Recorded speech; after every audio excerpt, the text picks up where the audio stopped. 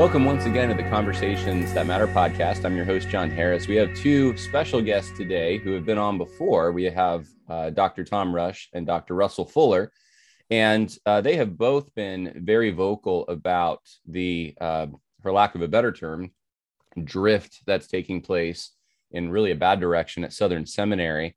Dr. Rush is, I believe you're still on. I should have checked this out. You're still on the trustee board, or are you off of it?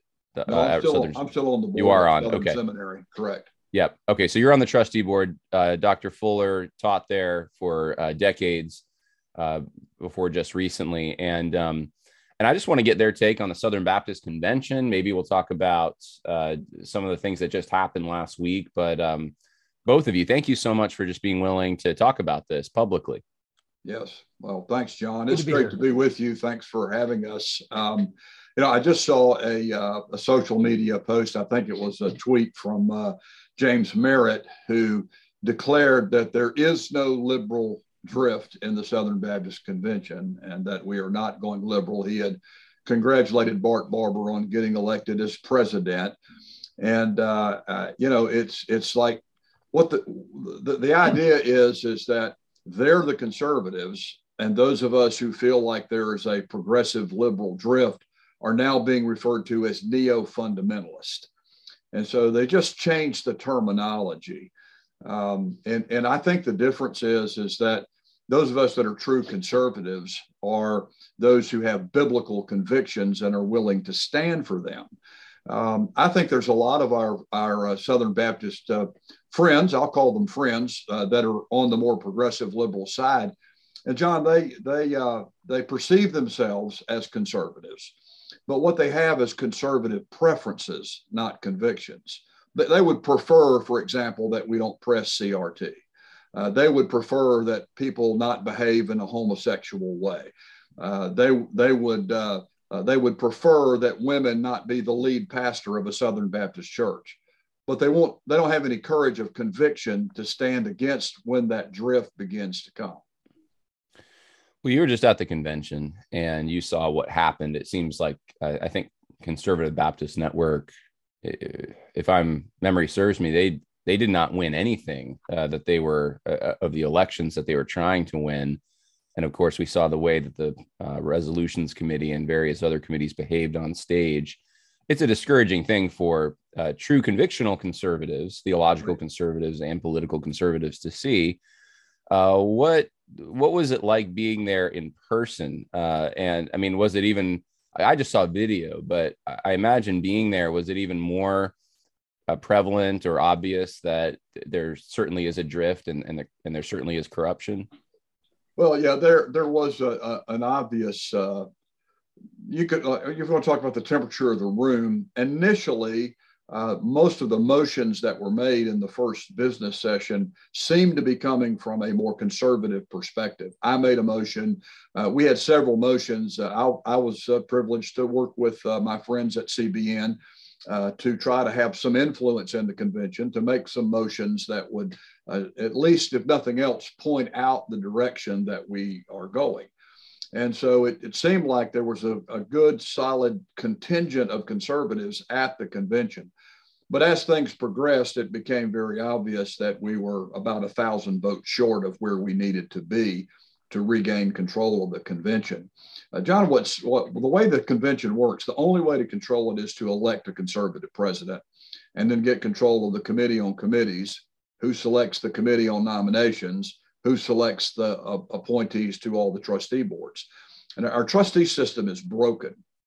And one of the things that CBN has been working to do is to try to point out the need for good governance of our entities. Obviously, with the things that have happened with the ERLC and the North American Mission Board in particular, it is critical that we get that control. In the last 2 years, in both Nashville and out in Anaheim this year, we've come up about 1,000 votes short in the presidential election. And we came out in about that same kind of situation on all of the other issues that were voted on, such as the sex abuse task force report recommendations and the resolutions that came out and the resolutions that were not presented. That created a whole nother set of issues. And if Southern Baptists don't want to lose the convention, they have got to show up to the convention to vote. I'm fully convinced that the vast majority of our Southern Baptist churches are conservative. What happens in the convention is not a reflection of where Southern Baptist churches are. It's a reflection of where our entity heads and the elites who are in the leadership positions in our convention. It's a reflection of where they are taking us in the direction that they are going. And I think there's too much at stake just to let it go. Yeah. Okay. So you want to keep fighting, supporting CBN's efforts. You'll be there next year, I'm assuming. That's correct. I've already made my reservations for New Orleans next year. Gotcha. Dr. Fuller, you were not there this year at the convention. I know you were the previous year. Is there a reason for that? Yes, there's a couple of reasons. One is it's way too expensive to go to Anaheim. So cost was a problem. Number two, I do see the system as virtually rigged. You know, when you sign up for the Southern Baptist Convention, you do it online. They know what the numbers are. They know the numbers that they need in order to win. They know how many convention employees or agency employees are going to show up. They NAM with its Sin conference, that's where they can bring in a lot of people to make sure they win. So it's very difficult. This is not the 1980s. And now they know how the system works, and they know how conservatives used it back in the 80s to do the conservative resurgence. And these people are, again, I think they have the system virtually rigged. And to me, what the issue that I see out there, it goes back to Ed Litton. You know, I think most people in the Southern Baptist Convention, and I'm talking about the pastors in particular, knew that Ed Litton was a plagiarist. And yet you saw very little uprising from the pastors of the Southern Baptist Convention on this. And I think that tells us that if we can't even call out Ed Litton and have him resign, and you just make people making calls to say, hey, Ed Litton needs to resign.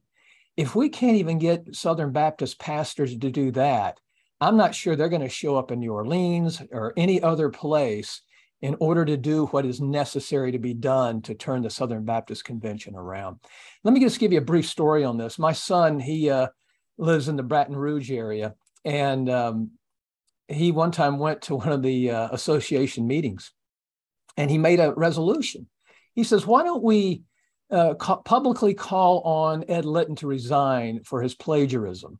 Well, that caused an uproar, and the pastors were not too happy with him. And of course, they put it off a few months, saying, we need to work on this statement, this resolution, you know, and so forth. And of course, I knew what they were going to do. They were going to basically trash it, and they did.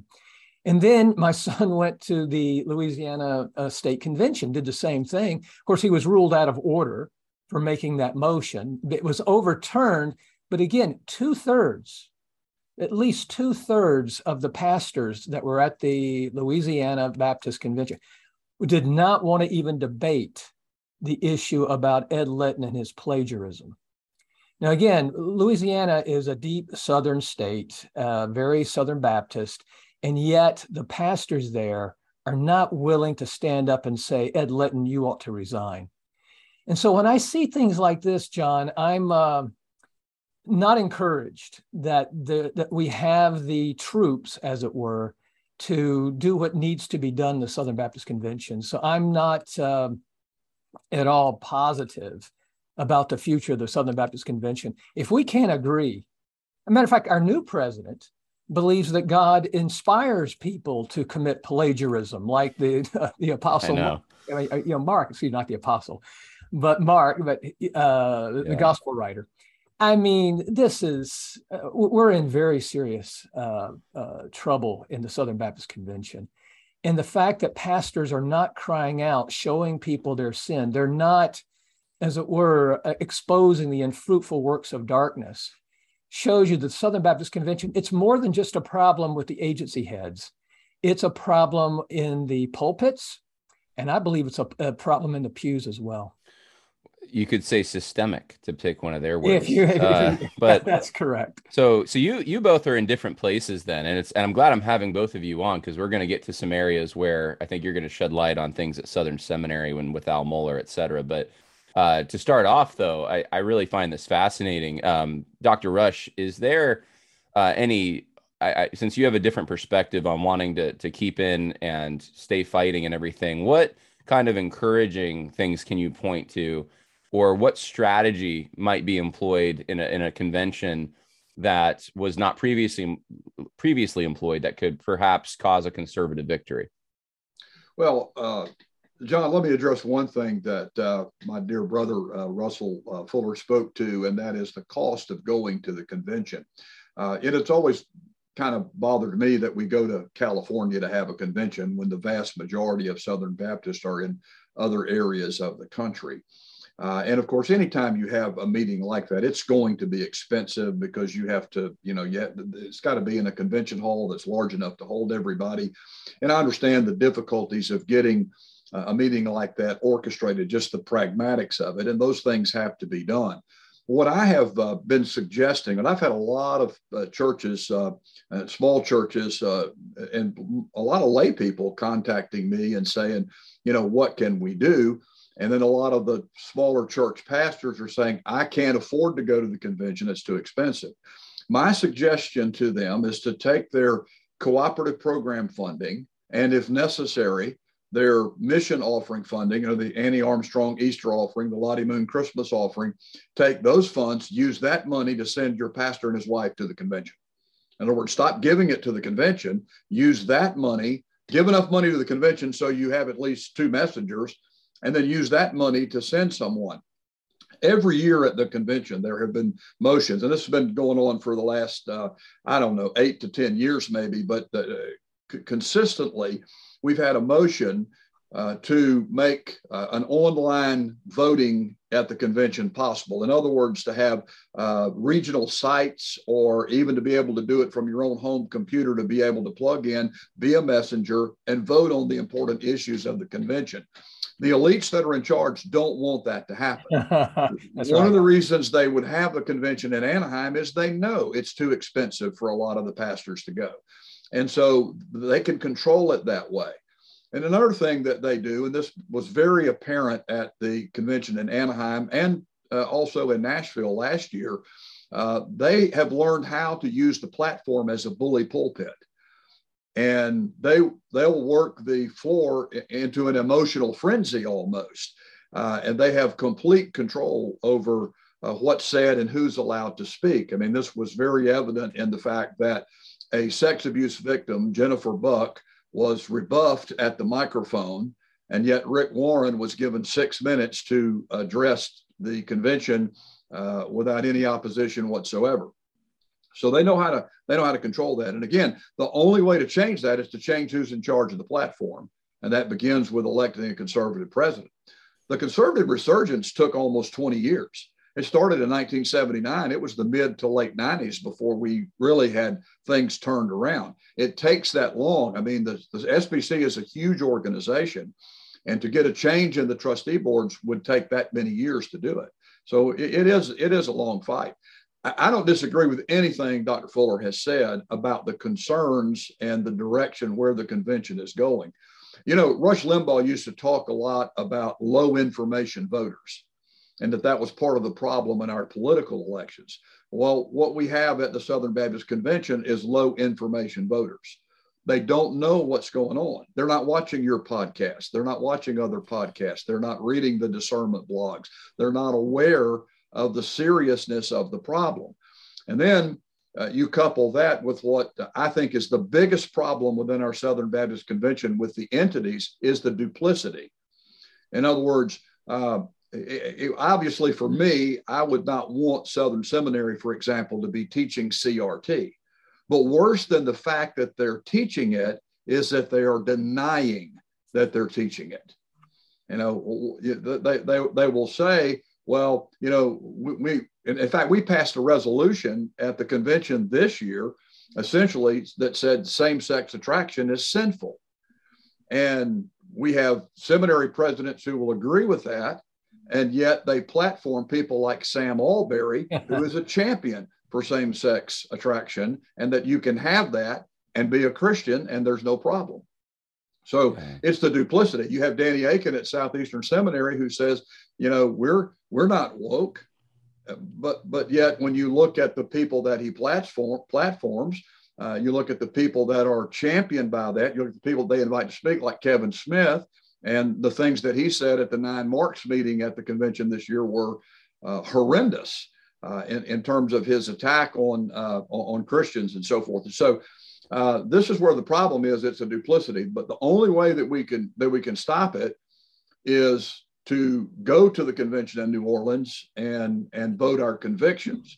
Now, is it possible? I'm hopeful, but doubtful. Let me put it that way. And my doubt comes from the fact that people won't rise up and do it. So a lot of people are saying, well, it's just not worth it. But consider this. We have, the Southern Baptist Convention represents 11% of the evangelical churches in America. But our seminaries train 33% of the pastors. 33% of pastors that are getting a seminary degree are coming through our Southern Baptist seminaries. If we lose the Southern Baptist Convention to these progressives, that's not going to just impact the Southern Baptist Convention and the churches of the Southern Baptist Convention. It's going to have an impact in evangelical Christianity. So that's why I think it's worth us continuing the fight. Yeah.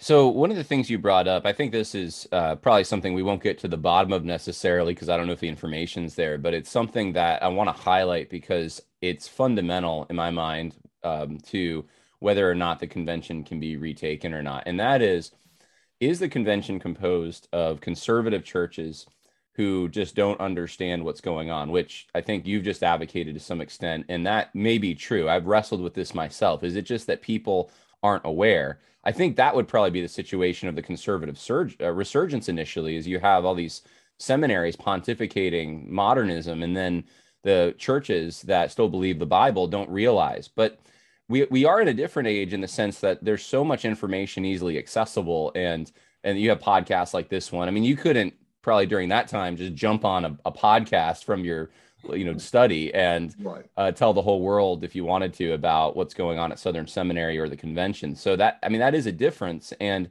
what I've wondered is maybe whether that's the case or it's a combination of that and something else, which is I worry sometimes that even the listeners who are possibly listening to this podcast who are Southern Baptists are doing so in closets, are doing so with headphones on, because they don't want anyone else to hear. And the reason I'm saying that is because I will get messages, this is very frequent, from pastors or from laymen, especially in the SBC, who say things like, we just got a woke pastor from Southeastern who just replaced our pastor, and he's saying all these things that we don't agree with. And generally, this process hits them in the face. They weren't part of it. They should have been probably, but it's not until they hear something that contradicts what they believe that they realize something's afoot.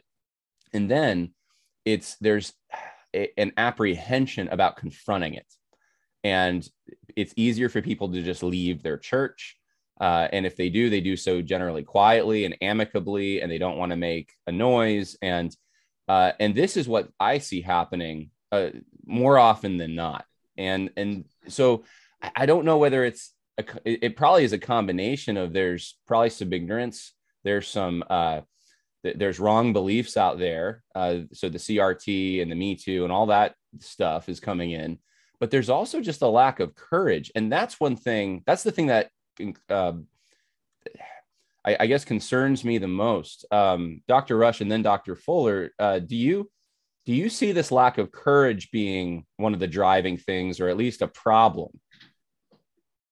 Well, absolutely, John, a lack of courage. And really, it's not so much a lack of courage as is it a lack of the fear of the Lord.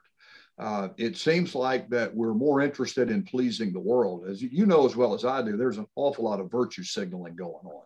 And particularly with our entity heads, it's that they want to be loved by the world and loved by God. And, Jesus said, if they hated me, they're going to hate you. And so there's a lack of courage to stand up to that. And I think it's good that some of our laymen in our churches are recognizing their woke pastor. Now they're recognizing the fact that the guy comes in and that he is woke and that he is speaking in ways that are contradictory to our Baptist faith and message, in ways that are contradictory to common sense and biblical standards.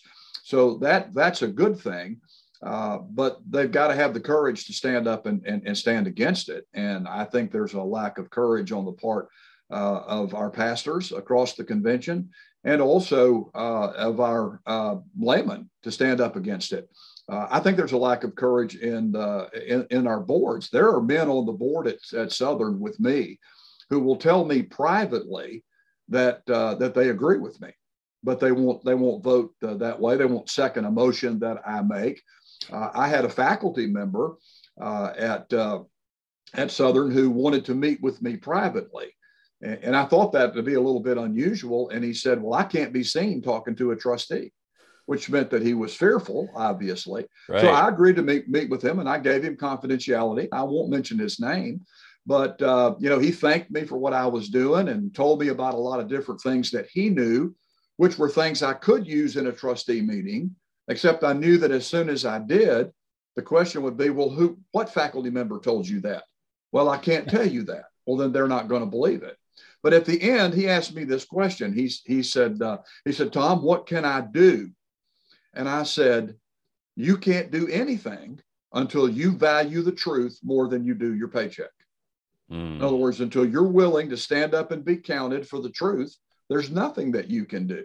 And that's true across the board. Until we fear the Lord more than we fear the reaction of men, unless we love the praise of God more than the praise of men, there isn't anything we can do, and we will lose the convention.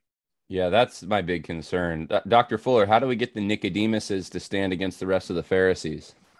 Oh, that's very difficult. And I do believe there is a lack of courage, a lack of obedience to God's word. And again, I think, John, you said it, it's a systemic failure. The pastors of the Southern Baptist Convention, if they cannot stand up to Ed Litton, how are they going to stand up to critical race theory, the Me Too movement, these other, really the Revoice stuff? They call it B-side, but once you accept B-side, it's the same record as the A-side, so it doesn't really matter to me. How are they going to stand up to any of these things? And the answer is they're not. And so the pastors are failing. And our church leaders are failing. I was at a church down in Florida at First Baptist Dover, very faithful church down there. And they told me they've had a lot of growth because many members at woke churches are now coming to their church because they're remaining faithful.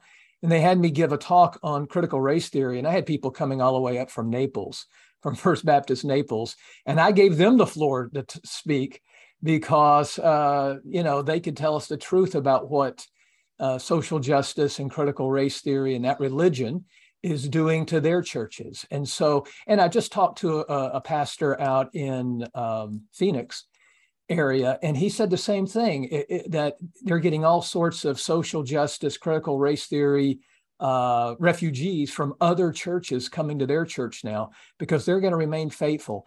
So what we need to do, what pastors need to do is, look, if you'll be faithful, the Lord will honor this.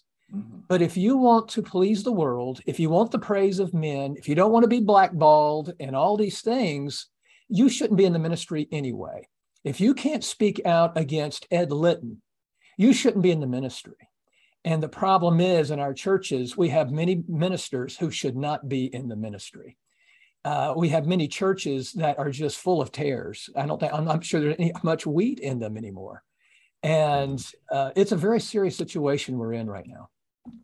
I want to talk. By the way, let me just say one more thing. It's something Tom Rush brought up about Kevin Smith. By the way, Tom, I hope you know, Kevin Smith is a professor, an adjunct professor at Southern Seminary, still is.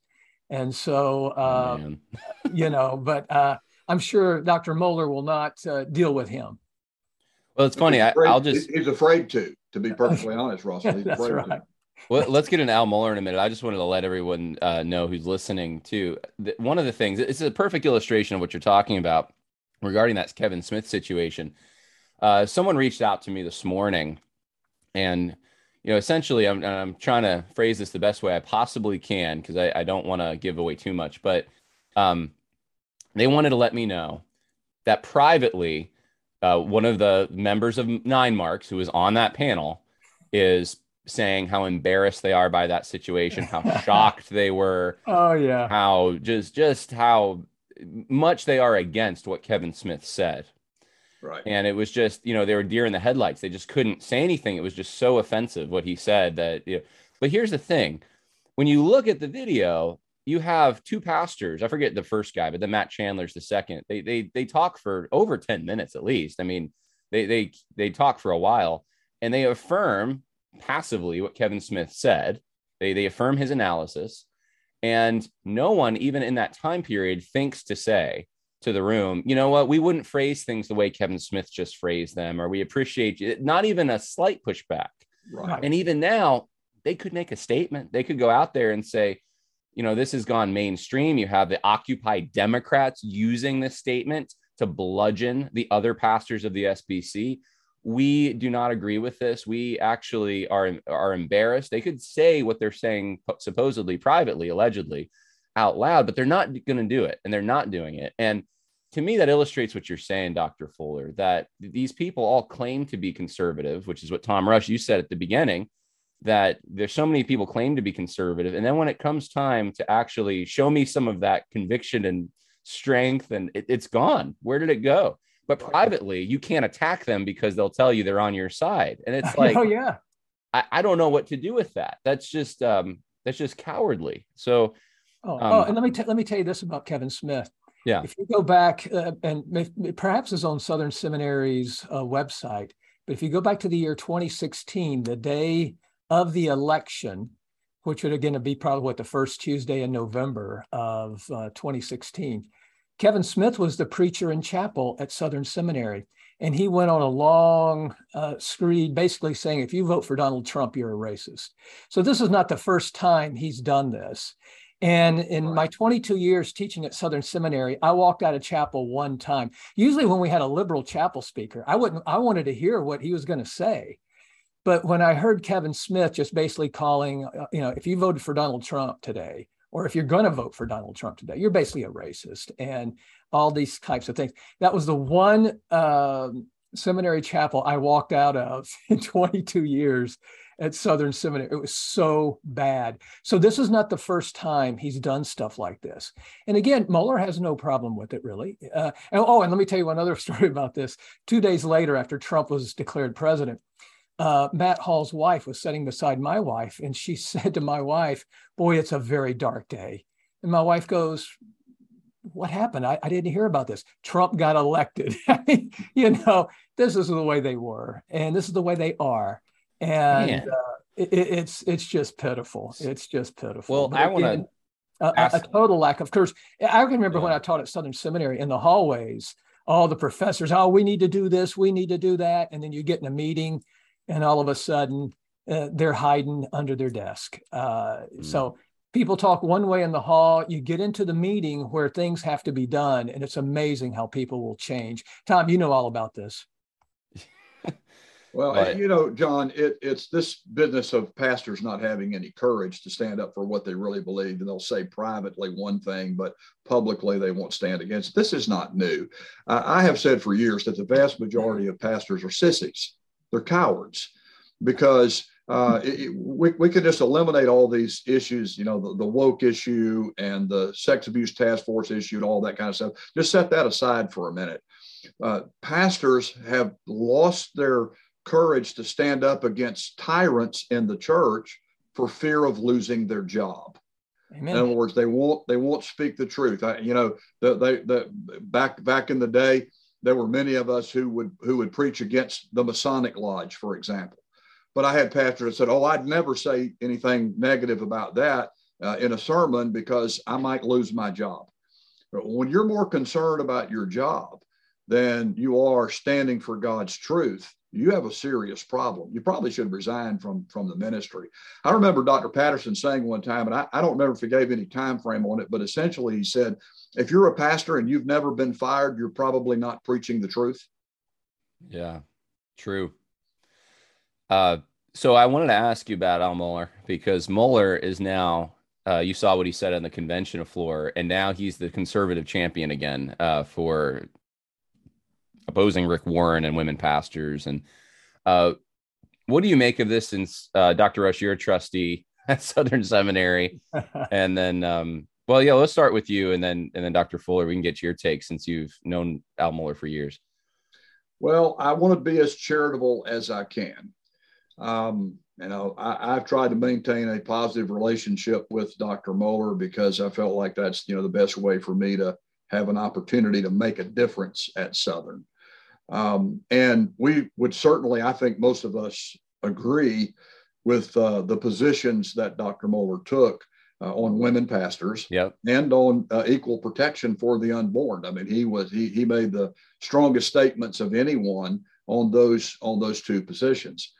Seems like maybe he's trying to recast himself as the conservative champion now. I almost thought, maybe he's got some fear that the CBN is going to be successful and is going to, cause the convention to turn back to the right, at least to some degree. I don't know if that's the case or not. I think that it's sort of, Al's pretty good about judging the temperature of the room. And I think sometimes when he speaks based on what he thinks the reaction is going to be of those that he's talking to. If he's talking to the guys that are woke, he's probably going to sound a little bit more woke. If he's talking to, you and Russell and I, he's probably going to sound less woke. He absolutely categorically denies that Southern Seminary is teaching CRT. And it is. Categorically denies it. And I mean, all you have to do to prove it is read the book that he commissioned that was edited by Jarvis Williams and Jones. Removing this book is full of CRT terminology and concepts. And then, of course, Williams has written a new book that's come out now, and here's that book, and it is absolutely chock full of CRT terminology and concepts. And yet, we're going to say that we're not teaching CRT. I know Enemies Within the Church has Jarvis Williams class notes up on their website. Anybody can go and pull those down, and you read what's being taught in the classrooms. It's CRT. You as a trustee, I don't know what extent you can get class notes, or, I mean, you might have access to things that we don't, or do you not? You're have the same access we do.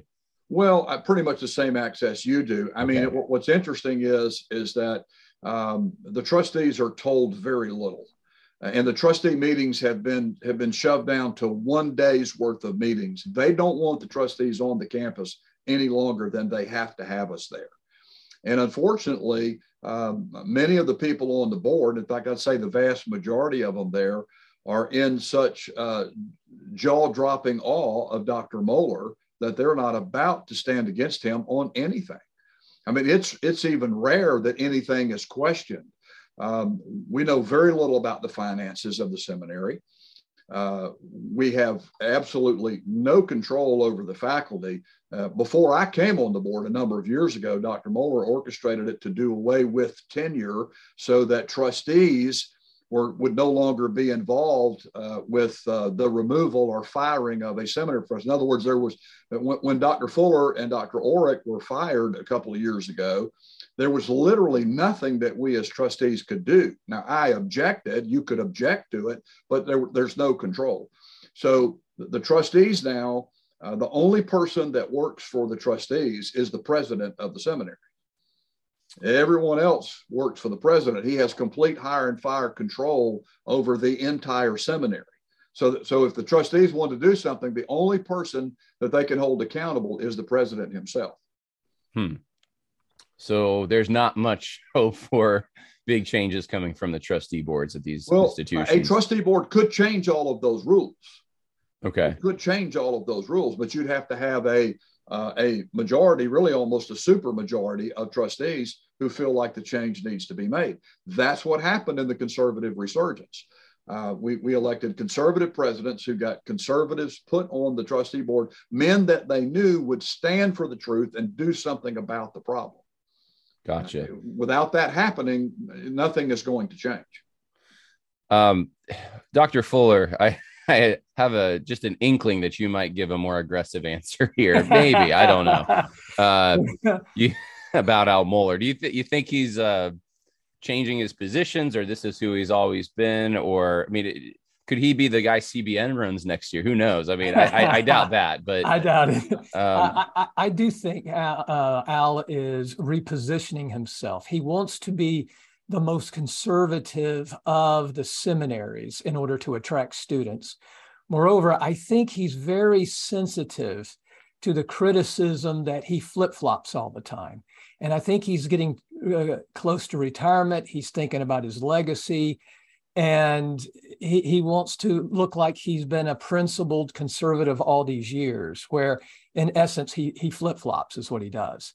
Even on this issue, let's say of women preachers, as you know, back in the 80s, until the very last moment, he was championing women in the pulpit back in the 80s. He took out a full-page article in the Louisville Courier-Journal here in town, going against the Southern Baptist Convention at the time because they were saying that the pastorate was only for men. He was totally against this.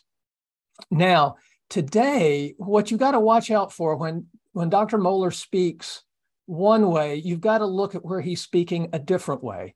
For instance, he's really leading the Me Too movement in the Southern Baptist Convention right now. If you read the guidepost recommendations and their summary of what happened and so forth, Al Mohler is seen as a hero there because he is confirming Jennifer Lyell's story. He is really pushing Me Too stuff big time in the Southern Baptist Convention. Well, most people who are pushing Me Too stuff are also pushing egalitarianism, that women can be pastors as well.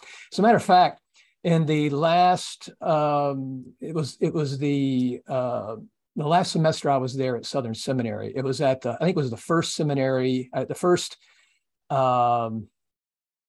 first sermon in chapel that year. He did one on women in ministry, saying, again, women should not be in ministry. But then in the last 10, 15 minutes, he started the Me Too stuff, where women must be heard. And if she says something, we must always basically go with her side of the story and so forth. Here's the thing. After that meeting, we had a faculty meeting, and Denny Burke gets up and says, have we changed our position on women? Because it was so confusing that even Denny Burke asked that. And of course, Mohler went off on him in rage. I was clear what I said, But again, he was double talking. And even though he sounded very strong on the floor, be very careful. He's also leading the Me Too movement in the Southern Baptist Convention, which is really moving in the direct opposite position. Again, I think he is positioning himself against the other seminaries to try to look, if you're conservative, you come to us, not to them. And I think Adam Greenway really fell into Mohler's trap by sort of defending the Credentials Committee right. and so forth. I think Adam Greenway made a tactical blunder there in what he did. And I think Mohler was probably very pleased about it. Yeah, I thought that was interesting to see two seminary heads kind of contradict each other there. And remember this, John, as well. Even on his views on abortion, remember he wrote about 5 years ago that a woman, if she has an abortion, she should not be punished for it because she's a victim. Again, this is part of the Me Too mentality. Even though he's talking strong in that area, he never goes back and says, well, I was wrong here. The only time he really corrects himself is on conservative positions that he held to. Those he will correct. But when in other words, if he was conservative and now he wants to go liberal, he'll say, oh, I shouldn't have. I repent that I did not hold to sexual orientation and stuff like this.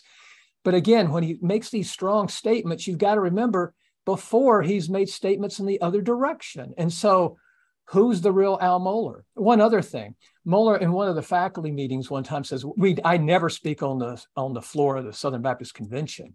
That would be counterproductive. I do that behind closed doors in order to be effective in the Southern Baptist Convention. Well, now you see that's not true. And why didn't he get on the floor when critical race theory was put through in 2019? Why isn't he speaking from the floor on many of these issues that are troubling the Southern Baptist Convention? And the reason why is he is for where the Southern Baptist Convention is going. Remember, it's not just Brett Barber Bart Barber. James Merritt who says there's no drift in the Southern Baptist Convention. Al Mohler and Danny Akin have said there is no liberal drift in the Southern Baptist Convention. So you must be very careful about Al Mohler. He's on both sides of almost any issue you can bring up. Yeah. Well, John, let me clarify. I don't disagree with anything Dr. Fuller has said there. And, as far as an entity head speaking on the floor, I questioned Dr. Mohler about this in a trustee meeting after the convention in Birmingham in 2019 when Resolution 9 was passed. And I suggested, because he came out in his podcast the day after that convention to speak against Resolution 9.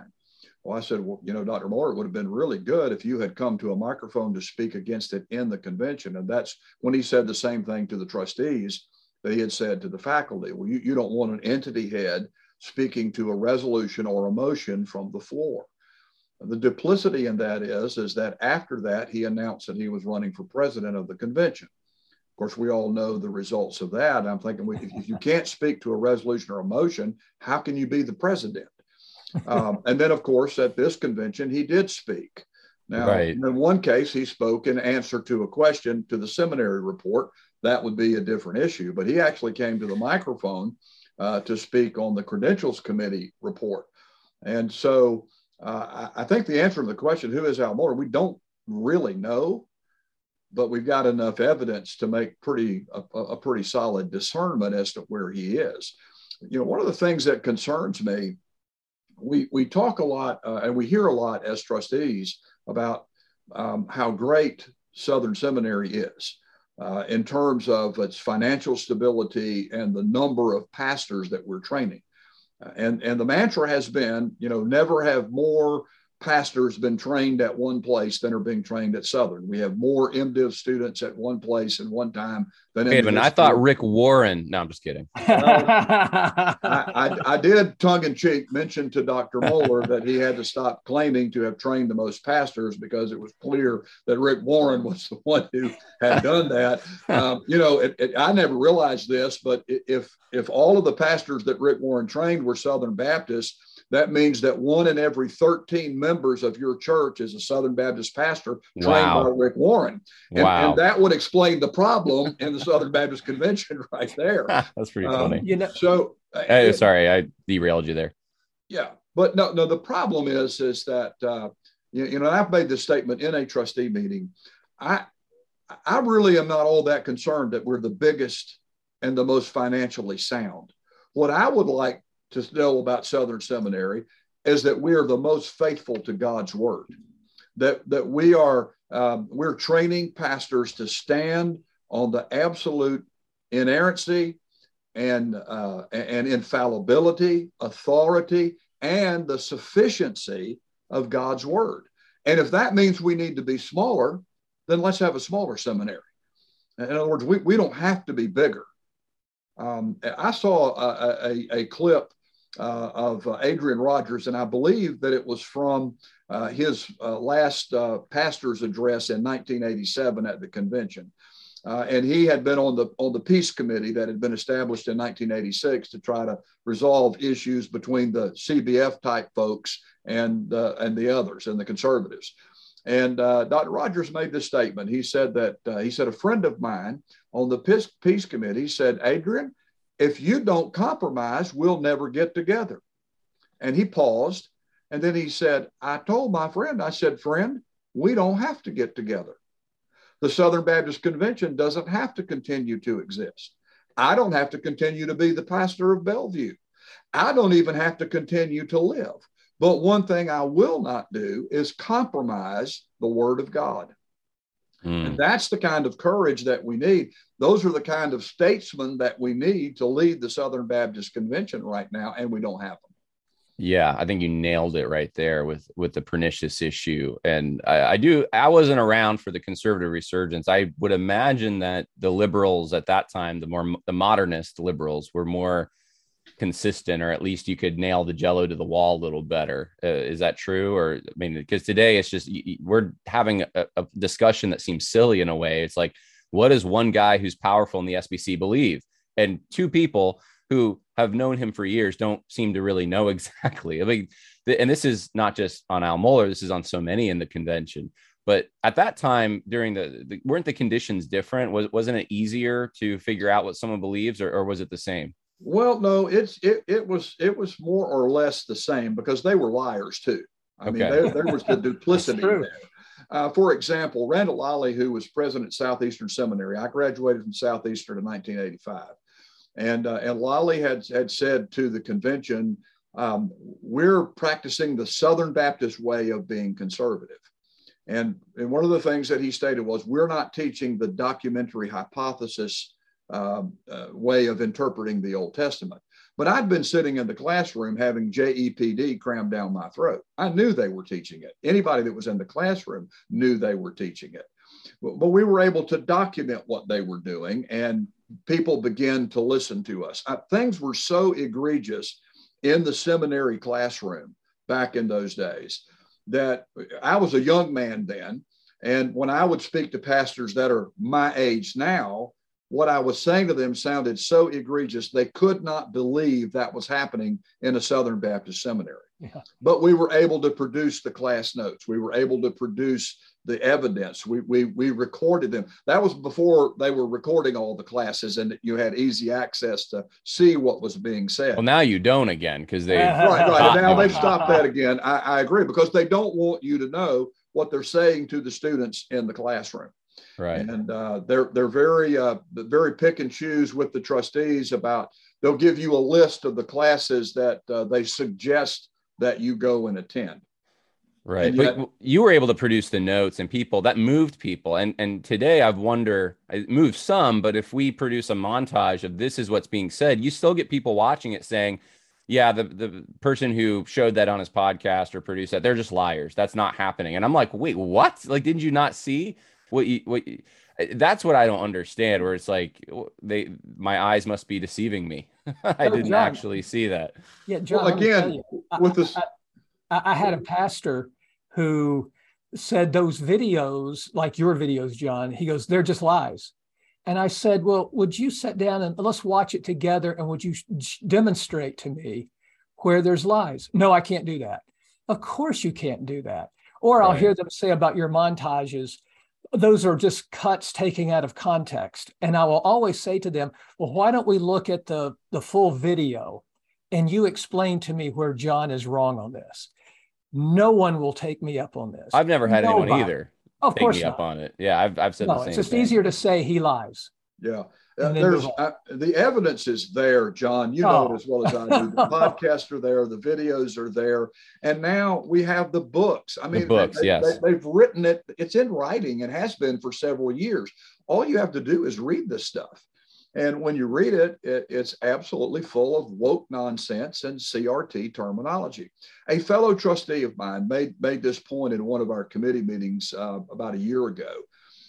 He wanted to, he had suggested that we bring Matt Hall and perhaps Jarvis Williams into our committee meeting in the next trustee meeting so that we could have a discussion about this, because it seemed to him that the direction was certainly going in woke. It seemed to him that even though we're denying that we're teaching CRT, we're not.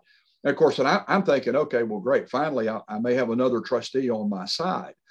And he made the comment, he talked about the documentary hypothesis being taught when he was in seminary, which was probably about the same time I was.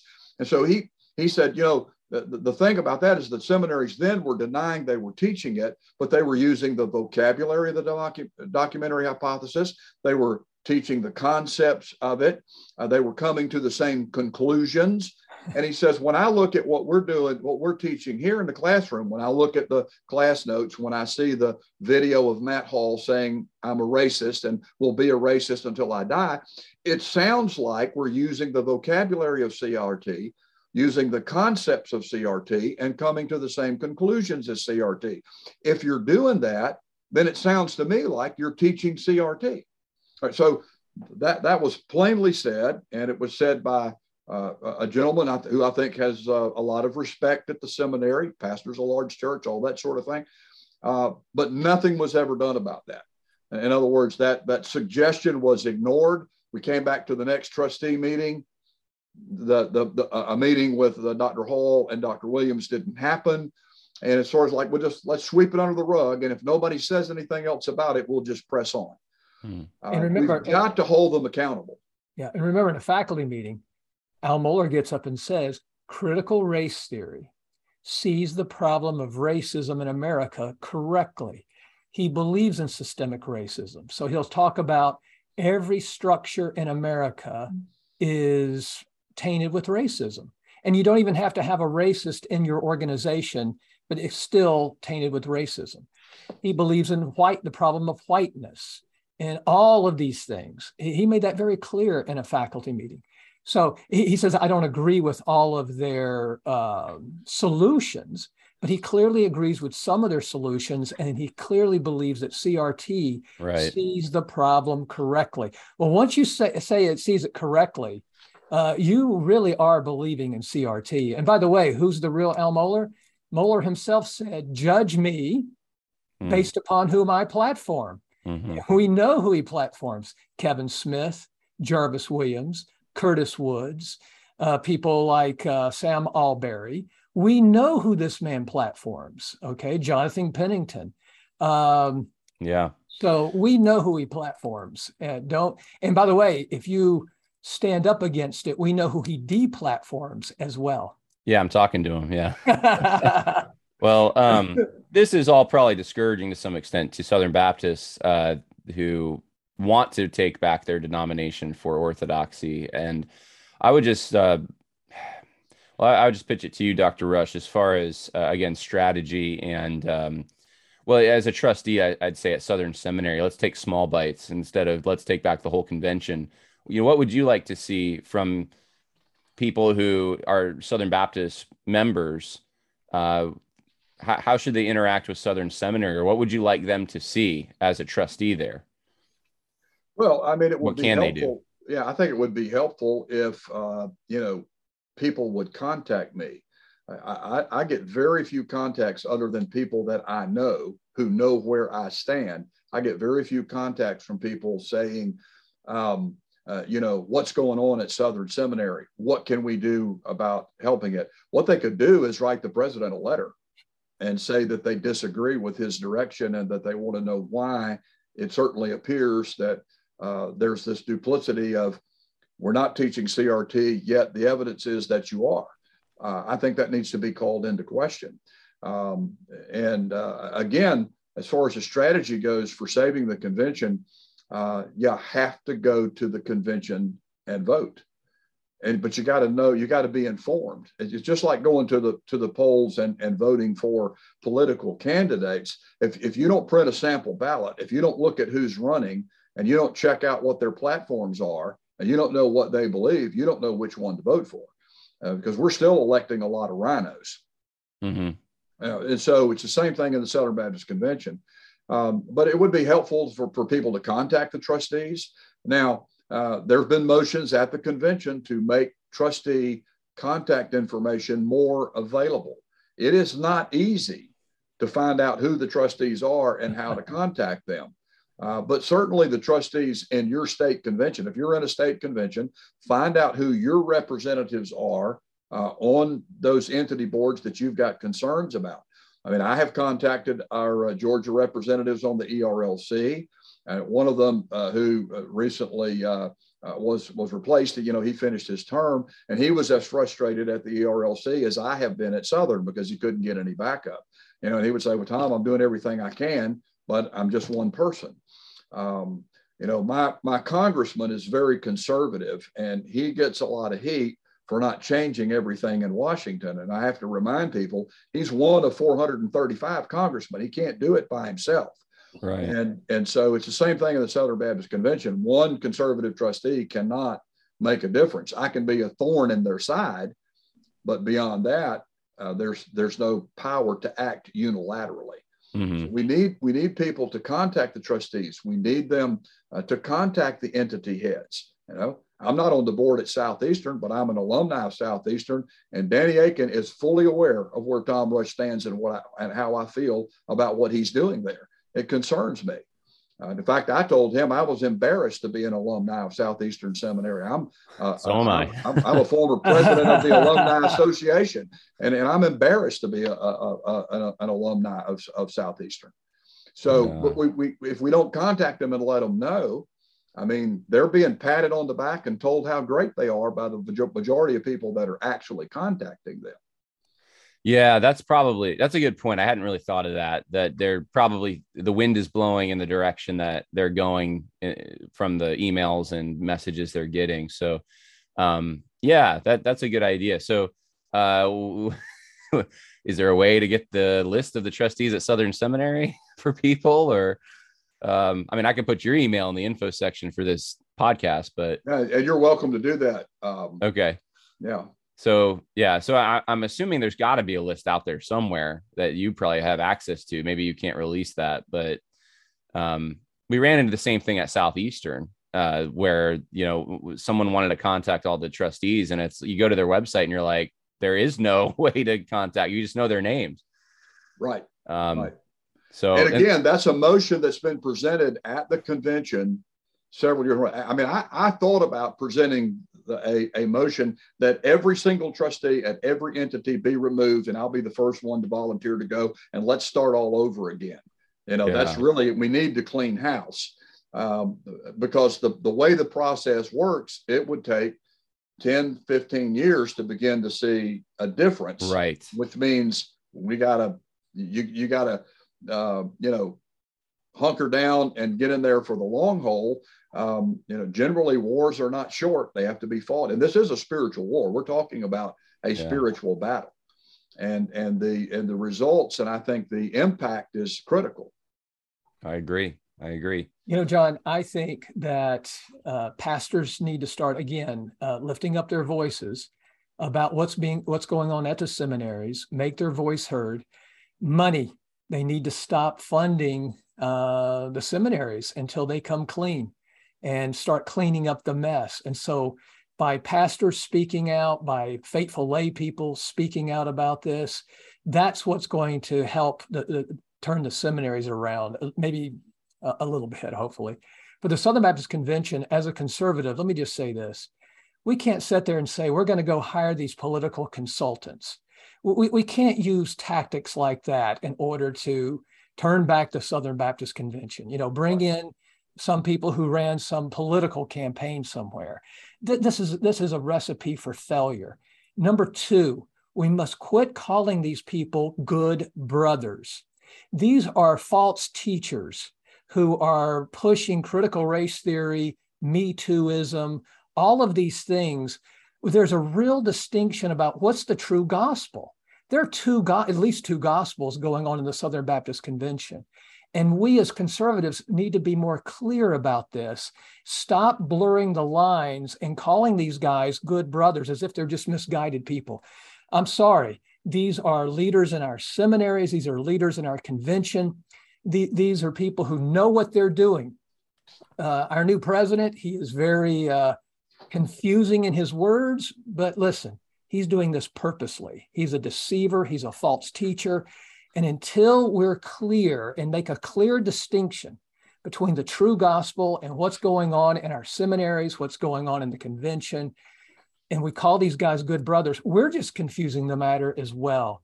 We must make it clear that there is a false gospel going on, and it's being pushed by these false teachers. And we need to say it like it is and tell the people of Southern Baptist Convention, choose you this day whom you're going to serve. That's what we need to be doing. One little caveat there, because that was excellent, Dr. Fuller, with Bart Barber, because I know you just referred to him as one of the false teachers. One of the things that I saw online, I was doing some research on him, is he is like Jello. I mean, it's just different positions on different things depending on what's in vogue, and pushing the needle left, certainly. But one of the I really wanted to find out what he believed about the gospel. So I was looking at what he has said about the gospel on Twitter, and Lee Brand had made a statement about that there's confusion over the term gospel in the Southern Baptist Convention, or at least there's a watering down of that term. And Bart Barber says, what is he talking about? Where? Give me one example. In other words, there is that's not happening. And when I saw that, I thought, Bart Barber, I don't have evidence in front of me that shows me that he's mixing works with grace or anything like that, but he can't see when it's happening right in front of him, or he refuses to see it. Right. And it's like, whether or not he's a false teacher, and like he's covering for them. So effectively it's the same thing. Like I don't really care whether or not he's propagating that false gospel, but because he's allowing others to come in, and he'll probably be appointing others to these positions who are. So what difference does it make that, he has a broken compass there? And that's what I think the Southern Baptist Convention is full of, more than even false teachers, is people who don't really care about false teaching. It's just, it's not the priority for them, whether or not the purity of the gospel is intact. What matters to them is what you said, Dr. Rush. It's their paycheck. It's keeping the gravy train rolling. And that's correct. That is the thing. That's the broken thing that God has to fix. That God has to do something. So, John, let me say something about this, do. Because Russell alluded several times to this Me Too movement that's going on. And what we had at the convention this time, of course, was the task force's recommendations on what the Southern Baptist Convention should do in reaction to this. And here's the thing. It was, we have to do something. And if you do a knee-jerk reaction, oftentimes what you do is worse than having done nothing at all. Do we need to respond to the sex abuse problem? Yes, we do. But we need to do it in a just and biblical manner, and not a knee-jerk reaction. Right. And so it was all orchestrated for the platform to control the recommendations of the report and the resolution number 6 was on lament and repentance for sexual abuse. And so several of us were at the microphones trying to speak against resolution 6. I'd already voted against the task force's recommendations. And the way the platform made it sound, John, if you voted against this, you hate women. Right. You're in favor of protecting sexual abusers. We know that that's not the case. We just think there's a better way to run the railroad. We think there's a better way to do this. One of the things that has not been pointed out in any of this research that Guidepost did, and that the task force, in terms of their recommendations, no one has said, thank God for the thousands upon thousands of churches and pastors who have handled sex abuse correctly, who have treated victims with love and respect, victims that are truly victims, right? Where there's been clear and obvious evidence. They've turned the information over to the authorities, as they should and are required to do. Thank God for those people that have done it right. And when we look at the percentages of the people that have been impacted by sex abuse in terms of Guidepost, they're researching it out. It's very small based on the size of our convention. But the inconsistencies that were in Resolution 6 just really bothered me. Let me just give you one example of that. One of the whereases says, our institutional responses at times have caused irreparable personal harm to survivors of sexual abuse, leaving them feeling isolated, powerless, and without a voice. Then they turn around in one of the resolves and say that amid our failures, we express our hope in Christ, who never fails to care for those who have been harmed, that he watches over the vulnerable members of our churches, that he can bring healing to survivors of sexual abuse. Well, I want to say, which is it? Do we believe the Christ who can bring healing, or do we believe that sexual abuse is irreparable harm? Right. That's completely inconsistent. Yeah. But if you stand up and you speak against that on the convention floor, you're going to be looked at as if you're a bigot, as if you don't care. Right. And then we turned around and we take and set up a fund, $3 million, which is coming from Send Relief, for victims of sexual abuse. John, if you were to Google Southern Baptist Convention and sex abuse, you would come up with dozens of law firms who are seeking victims of sexual abuse. And then to say from the platform that the money coming from Send Relief is not coming from your cooperative program or missions giving is an absolute joke. It's a lie. The North American Mission Board only has 3 sources of income: the cooperative program, the Annie Armstrong Easter offering, and their investments. Now, they've become real estate magnates, and so they may have a good bit of money that they've made on their investments. But the bottom line is the money that's given to NAM is given to them to do church planting and missions work.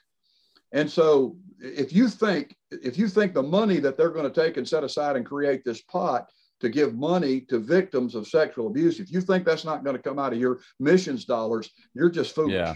Well, they're learning from the federal government on that. Absolutely. My phone's been blowing up next to me. I just want to get your reaction real quick. Roe v. Wade was just overturned. What do you think? Well, praise the Lord that it was. Yeah, I was ignoring it. And then I'm like, why am I getting so many messages? And so this is a momentous occasion. I'm it is. shocked that this just happened. I think it's a day that I thought would never come, to be honest with you, John. I never thought the Supreme Court would ever overturn Roe versus Wade. And but let me just say this, the Supreme Court needs to go further and say what is obvious, that the unborn has every right as the born has. And therefore, all abortion should be abolished in every nook and cranny of the United States. The unborn should have the full legal rights as born people do. Again, the Southern Baptist Convention are very confused about this. Apparently, if a mother kills her children one day before birth, she's a victim. One day afterward, she's a murderer. This is the way our ethics people think in the Southern Baptist Convention. It's twisted, just like the Me Too movement. Remember, a lot of this is not true sexual abuse. It's consenting adults. It's what we're doing on some of these issues is we're justifying adultery. We're throwing out the 7th commandment is what we're doing. Right. And let me just tell you, the case that they really paraded in that guidepost was, of course, Den Hollander and her defense of Jennifer Lyell. I'm sorry, starting at 26 years old, a 12-year relationship, the Southern Baptists, not only do we not know what a pastor is, we don't know what adultery is either. Yeah. How do you feel about your votes for Donald Trump now? Yeah.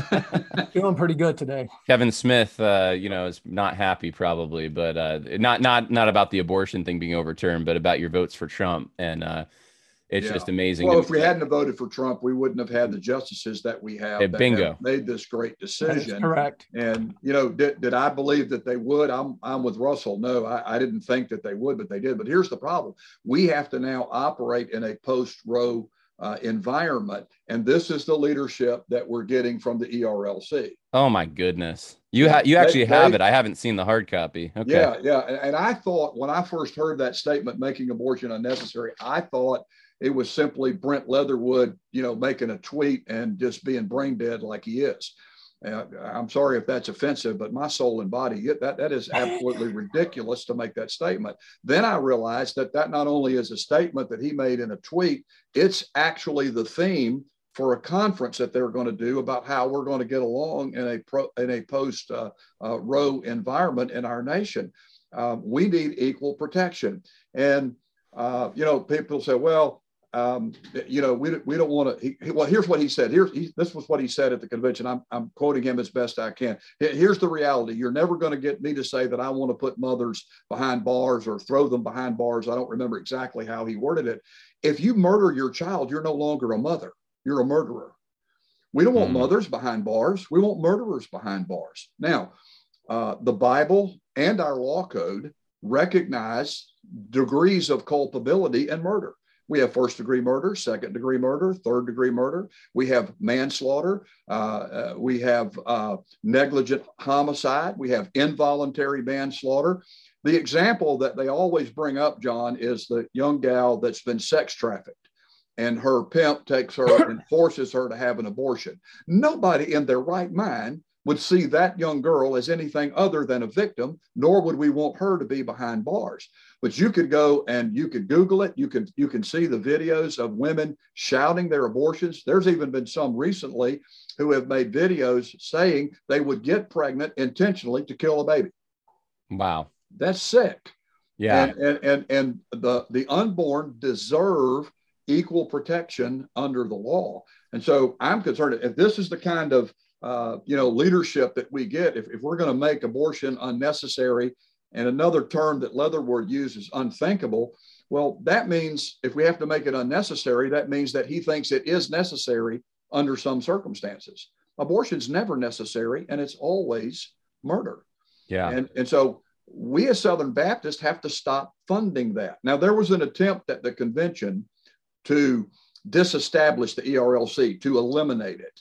And of course, there were more votes, I think, to do that than they realized on the platform that they were going to see. But that failed, and it would have had to have a 2/3 majority 2 years in a row. What we can do on the convention floor, and what I'm intending to work towards in New Orleans, is to, when the executive committee presents the budget, to amend the budget to eliminate every single dime that goes to the ERLC. That is the only way to stop it, is take the money away from them. Mm-hmm. And I think that there needs to be an uprising about that. That is, if for no other reason, that is a good reason for Southern Baptists to go to New Orleans and to defund the ERLC. Well, when Roe was overturned, which just happened, that was going to trigger the beginning of the war over abortion, not the end. Right. Because now it goes to the states, and every state is going to have, most states are going to have a fight on their hands. And right. Even in very red pro-life states, like where you live, Tom, I'm sure there's probably going to be some kind of a fight, and it's going to be over things like exceptions and the punitive nature of the penalty for it. And all these things now even are going to be debated. And so having Southern Baptists who are in the ERLC who don't seem to understand that this is actually murder, just like any other murder, right. Is going to be one of the things hampering even political conservatives in some of these places, like they did in Louisiana recently. Yeah, exactly. Louisiana was a pretty good law. And here comes the ERLC arguing against it. Along with other pro-life organizations. And I would say about Brent Leatherwood, he's not pro-life with exception. He's pro-abortion with exceptions. That's a strong statement. Yeah. And, but I can see why you would make it. Mm-hmm. Yeah. That's a ridiculous, it almost looks silly. It looks silly under any circumstance, but even in this environment where Roe v. Wade was just underturned, to have a conference in the Southern Baptist Convention, the conservative convention, or denomination, supposedly make abortion unnecessary. We have the momentum, and they're still playing major defense, if not capitulation. It's just weird to me. Like, who are you trying to please? What are you trying to gain here? I for one regret that I did not vote for Donald Trump in 2016. At this point, I voted third party, and I just couldn't do it at that point. I did the last time, but I'm realizing now, this is one of the guys, and not to sing his praises too much, because he's a man and he has some great, very publicly obvious flaws, but yes, he kept his word on this. And so it is a wonderful day, and a day of rejoicing that this will at least significantly reduce the number of children who are killed in the womb. So, we've gone over an hour now. I appreciate you both for joining me. Any final thoughts you want to leave with people who might be watching or listening to this? Unless the pastors of the Southern Baptist Convention have a fire lit under them, the Southern Baptist Convention is, again, like I said a year ago, John, it's over. And again, it's going to take the hand of God to turn the Southern Baptists around. We are an apostate denomination, or a convention, excuse me. We're an apostate convention right now. Right. And watching what I saw at the, and again, I wasn't there personally, but what happened at the Southern Baptist Convention this year shows how fast that the rot, that the apostasy is working. It's working far faster than I thought it would. And so the Southern Baptist Convention is in a terrible situation. If the pastors do not wake up and the church leaders do not wake up, there's no way to recover it. And again, let's stop talking about using, bringing in political consultants. If the pastors will not get concerned enough to do anything and to cry out against the wickedness going on, then we've got the leaders we deserve. Right. Well, John, let me say in closing, I just want my Southern Baptist pastors, my fellow Southern Baptist pastors, to get themselves informed. Get on the Conservative Baptist Network mailing list, the email. Get the email from them. Listen to what they're saying. Listen to John Harris's podcast. Listen to other, read the discernment blogs and be aware. Do discernment blogs always get it right? No, nobody ever always gets it right, but they're pointing out things that we need to be looking into. And I just want to encourage you. And I want to say this to all of my evangelical brethren out there that are standing for the truth and standing on God's word. The gates of hell will not prevail against the true church. The Southern Baptist Convention doesn't have to continue to exist. God's plan and purpose for this world are not going to fall apart because the Southern Baptist Convention does. It would be a shame, and it would be awful for that to happen. But God's purpose and plan is going to go on. If you're saved, you're still going to be saved. And so keep championing the truth. Keep preaching the truth to your local congregation. Don't give that up. Don't give up the ship. Continue to stand for the truth and speak the truth from your pulpit. Encourage your people to speak the truth to their friends and family. Keep winning people to Jesus and keep pressing on for the Lord. Well, on that note, you can find both Tom Rush and Russell Fuller on Facebook. I know they're fairly regularly active there, and also at the Theology Classroom. Yes. Is it RussellJFuller.com? How do people find that? RussellTFuller.com. T Fuller. Why did I say J? RussellTFuller.com. And you like can go sponsor. Your sponsor. Yeah. You can sign up there for next semester, I guess. Yes, absolutely.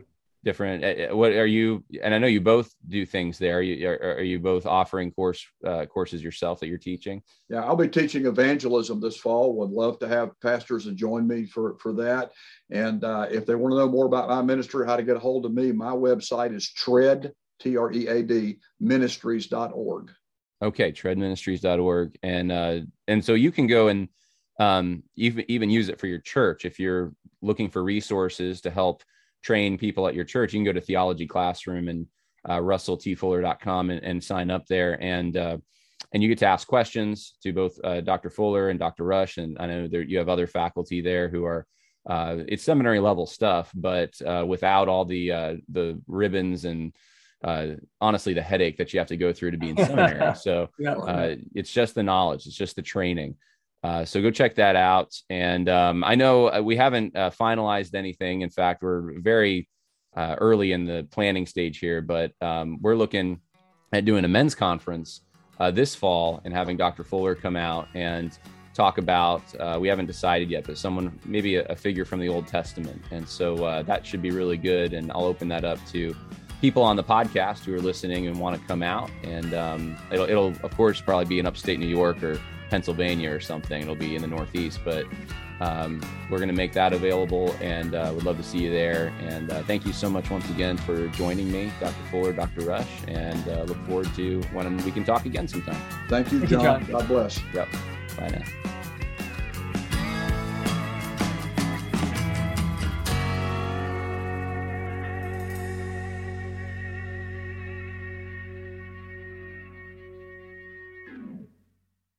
Support for this podcast and the following message come from Corient. Corient provides wealth management services centered around you. They focus on exceeding your expectations and simplifying your life. Corient has been helping high achievers just like you enjoy their lives more fully, preserve their wealth, and provide for the people, causes, and communities they care about. As one of the largest integrated fee-only registered investment advisors in the U.S., Corient has deeply experienced teams in 23 strategic locations. Corient has extensive knowledge spanning the full spectrum of planning, investing, lending, and money management disciplines. Leverage Corient's exclusive network of experts to craft custom solutions designed to help you reach your financial goals, no matter how complex they may be. Real wealth requires real solutions. For more information, connect with a wealth advisor today at Corient.com. That's Corient.com. Corient.com.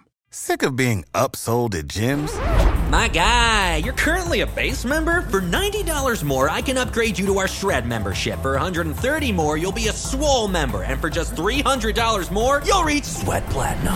At Planet Fitness, you'll get energy without the upsell. Never pushy, always free fitness training and equipment for every workout. It's fitness that fits your budget. Join Planet Fitness for just $1 down and $10 a month. Cancel anytime. Deal ends Friday, May 10th. See Home Club for details.